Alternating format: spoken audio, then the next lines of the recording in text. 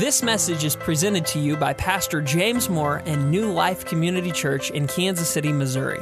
For more information or to donate, please visit newlifekc.com. Let's just begin by reading some scripture together. This is Luke 9. Can you put that up here?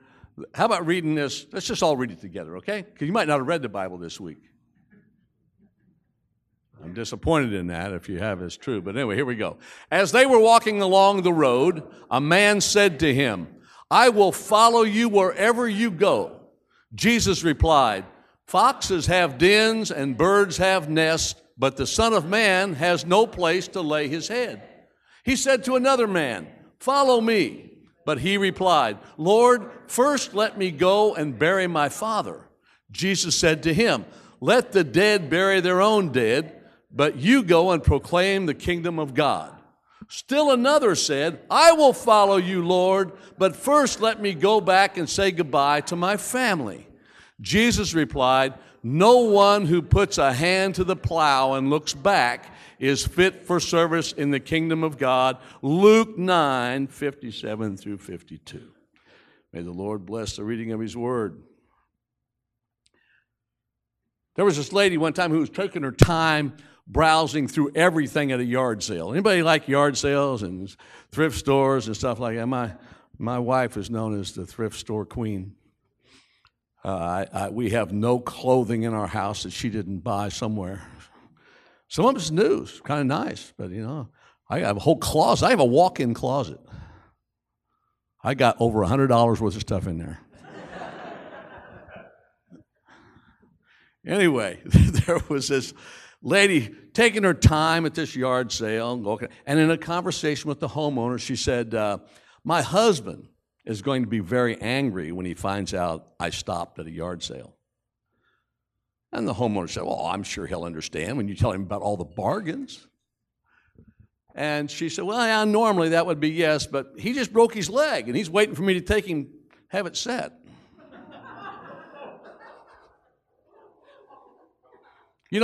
Some things in life shouldn't be delayed, but we do delay them sometimes, don't we? Not for any sinister reasons. I mean, just because we simply don't attach any real urgency to them. One pastor calls it the "but first" syndrome. The American Medical Association hasn't recognized the "but first" syndrome yet as a disease, but that doesn't mean there's not people who aren't suffering from some of its symptoms. In fact, here are some examples of how this ailment has affected this pastor's own life that talked about this. He says this, he said, "I decide to do the laundry. I sit down with the intention of doing just that and notice the newspaper on the table. I will do the laundry, but first I'm going to read the paper. And after that I notice some mail on the table. I'll stick the newspaper in the recycle bin, but first I'll look through the mail, and I notice the empty glass as I leaf through the mail, an empty glass on the coffee table from yesterday. I'm now going to look for the checkbook to take care of those unpaid bills. But first, I need to put that empty glass in the sink.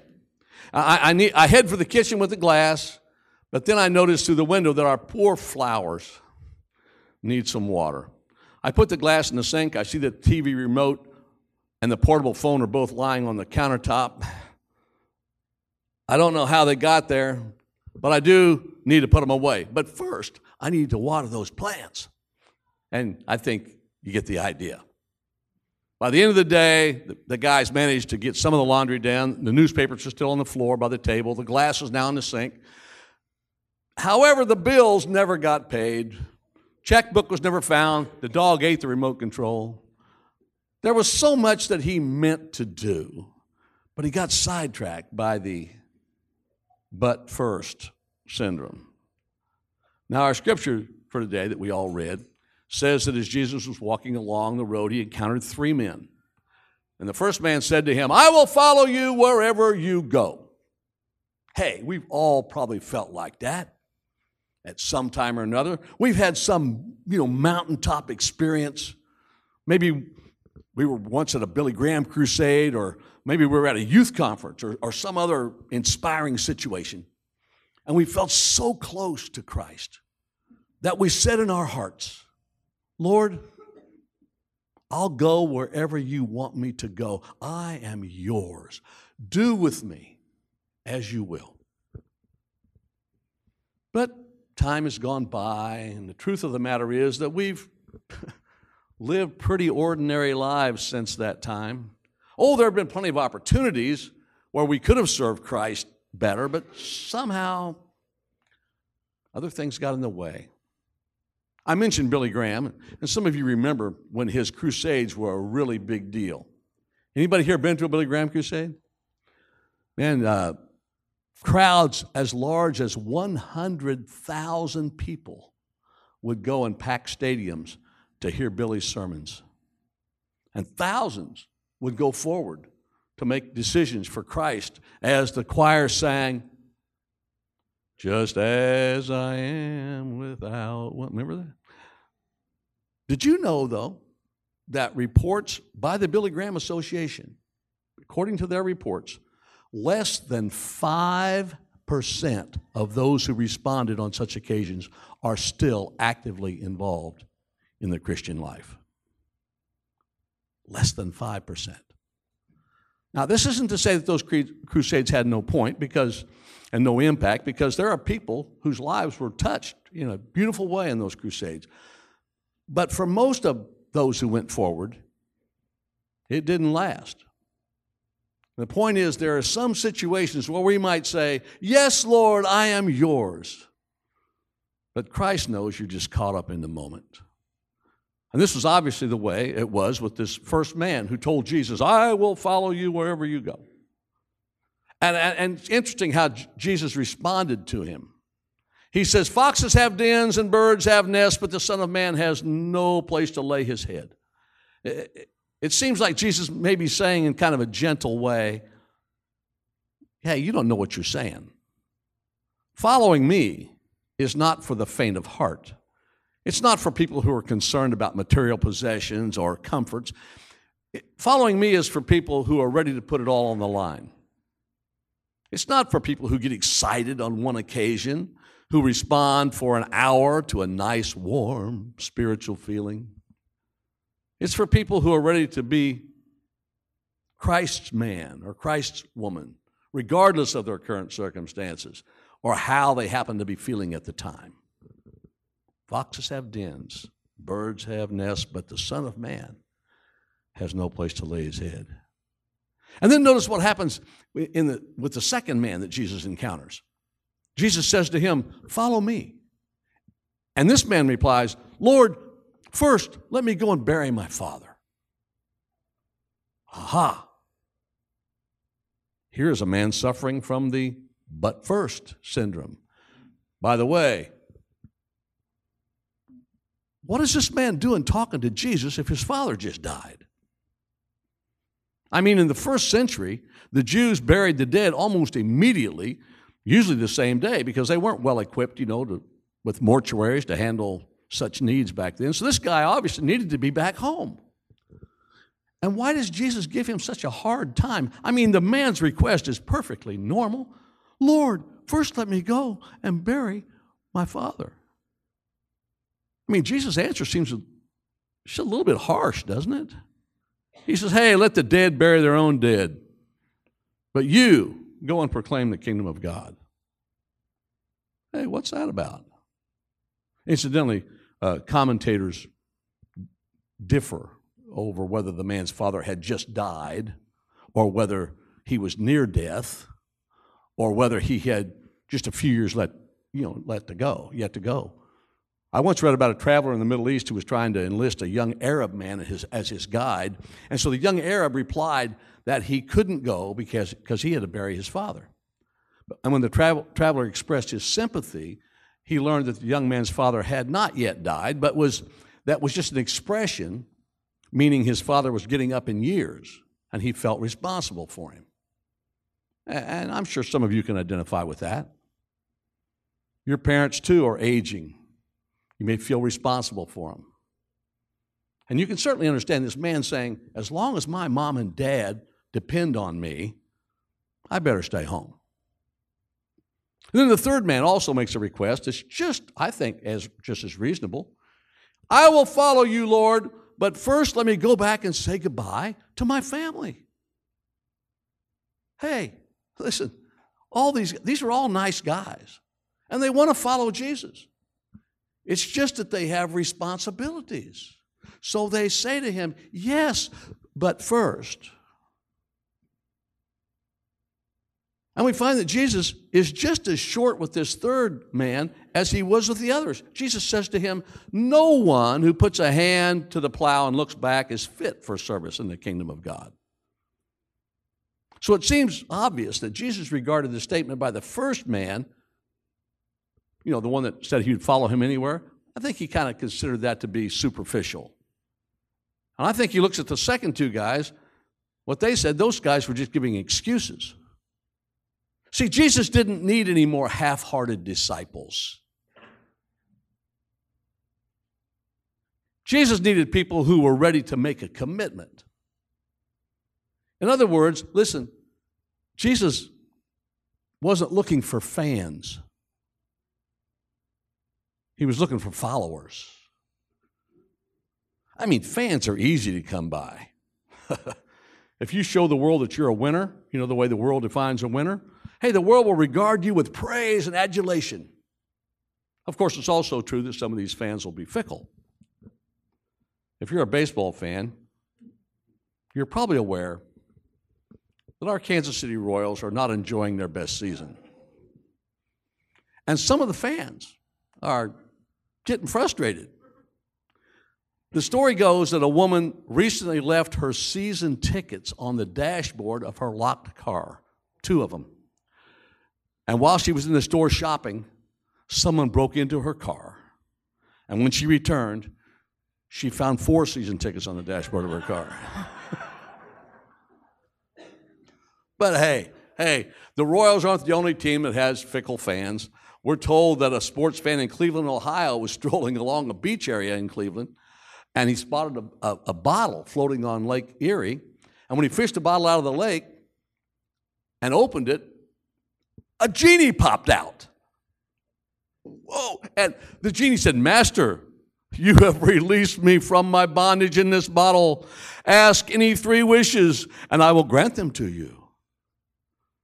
So the man thought for a moment, and he said, okay, I'd like the following 3 things to happen this year. The Cleveland Browns win the Super Bowl. The Cleveland Indians win the World Series. Cleveland Cavaliers win the NBA title.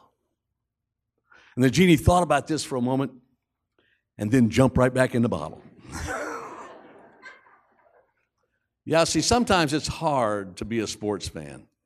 I heard about this one guy. He was a really avid, big-time football fan. And during a recent season, his team got off to a pretty poor start. And so almost every Sunday afternoon, he sat depressed, ranting at the TV screen. Anyway, one day, after some really loud shouts of disgust, it suddenly became silent. And wondering what happened, his wife went into the living room and found him watching a World War II movie. And the guy explained, he said, I just decided to switch over to something that I knew our side would win. Listen, Jesus doesn't want more fans. The fact is, Jesus has all the fans he needs. See, fans are with you, win or tie. But Jesus wants people who will walk in his footsteps no matter what their circumstances. He wants people who will be with them whether he ascends to a throne or he is crucified on a cross. Jesus wants people who reflect his compassion and his love even when love and compassion are not popular. One pastor was telling about a baptism ceremony he participated in when he was in campus ministry at Duke University. And this fellow campus minister asked him if he would participate in the baptism of a graduate student who was from China. Well, this guy had been attracted to the Christian faith while he was a student at Duke. Well, the pastor had met the young man once or twice before, and he joyfully participated in the baptism. And this was back before everyone had iPhones and with cameras and stuff, so he was glad he remembered to bring his camera so he could take a few pictures after the baptism. Hey, he said, you can send these pictures back to your family and friends in China. You can share this special day with your friends at home. And anyway, he maneuvered everyone into place and took some snapshots, and he noticed the group acted a little shy and awkward, but they all stood together while he took the pictures. And after the baptism, the campus minister said to him, he said, well, that was really embarrassing, you with your camera and all. The pastor said, embarrassing? Why was it embarrassing? And the campus minister said, well, because now that he's baptized, his life has been ruined. His parents say they're going to disinherit him. The government will probably take away his scholarship. He won't be able to show those pictures to anybody back home because now that he's been baptized into Jesus, his life as he knew it is over. You see, that young grad student knew the decision he was making was going to cause him pain and hardship. See, that student was making a decision to be more than a fan of Jesus Christ. He was making a decision to be a follower. He was making the decision to walk in Christ's footsteps no matter what the cost. And as we read these accounts of Jesus' life in the Gospels, if you read through there, you'll find Jesus giving the same command on so many occasions. And the command was, follow me. You may recall he went to those fishermen, Peter, Andrew, and James, and John, and said, follow me, and I will make you fishers of men. When the rich young ruler asked what he must do to have eternal life, Jesus answered. He said, one thing you lack. Go your way, sell whatever you have, and give to the poor, and you will have treasure in heaven. And come, take up your cross, and follow me. In fact, in all three of the Synoptic Gospels, you'll hear Jesus over and over saying, if anyone desires to come after me, let him deny himself, take up his cross, and follow me. Jesus doesn't want fans. He wants followers. Jesus wants people who will do more than simply sit in a pew, sit in a chair in a sanctuary, and clap and cheer. He wants people who will take up their cross daily. You know, the cross of service, the cross of love. Some of you may have heard of, know the story of Rich Stearns. Rich Stearns was a young man, a new Christian, and when he got engaged when he was young, his fiancee, like many young brides, wanted to register for China at the local department store, but he said to her, listen, as long as there are children starving in the world, we will not own china, crystal, or silver. What a wonderful statement of discipleship. His answer reminds me of that first man in our story who said, I will follow you wherever you go.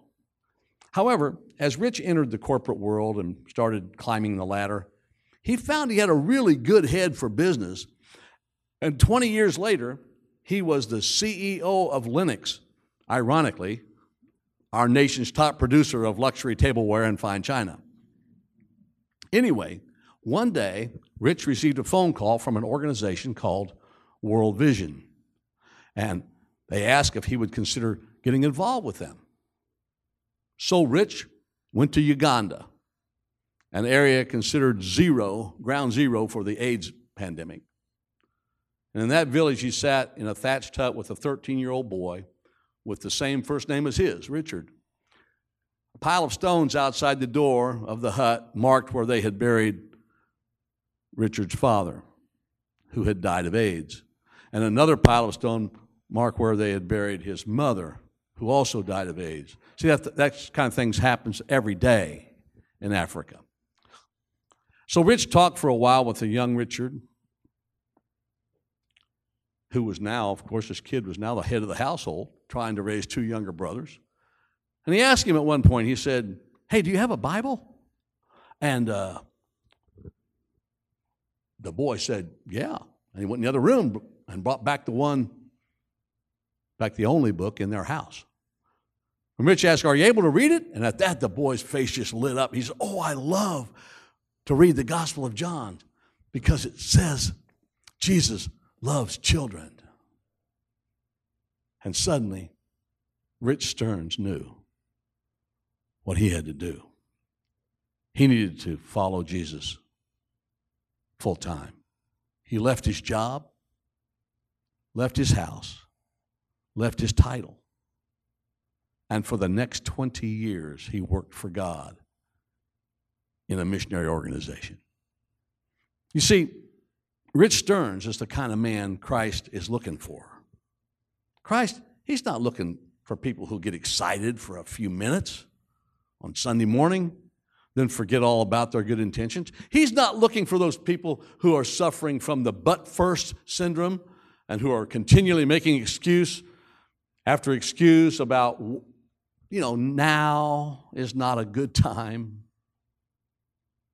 No, Jesus is looking for followers, for people who will wake up each day with a determination to live as Christ would have them live. So, how about you? Will you bow your head? And let me ask you, are you a fan of Jesus? Or are you a follower?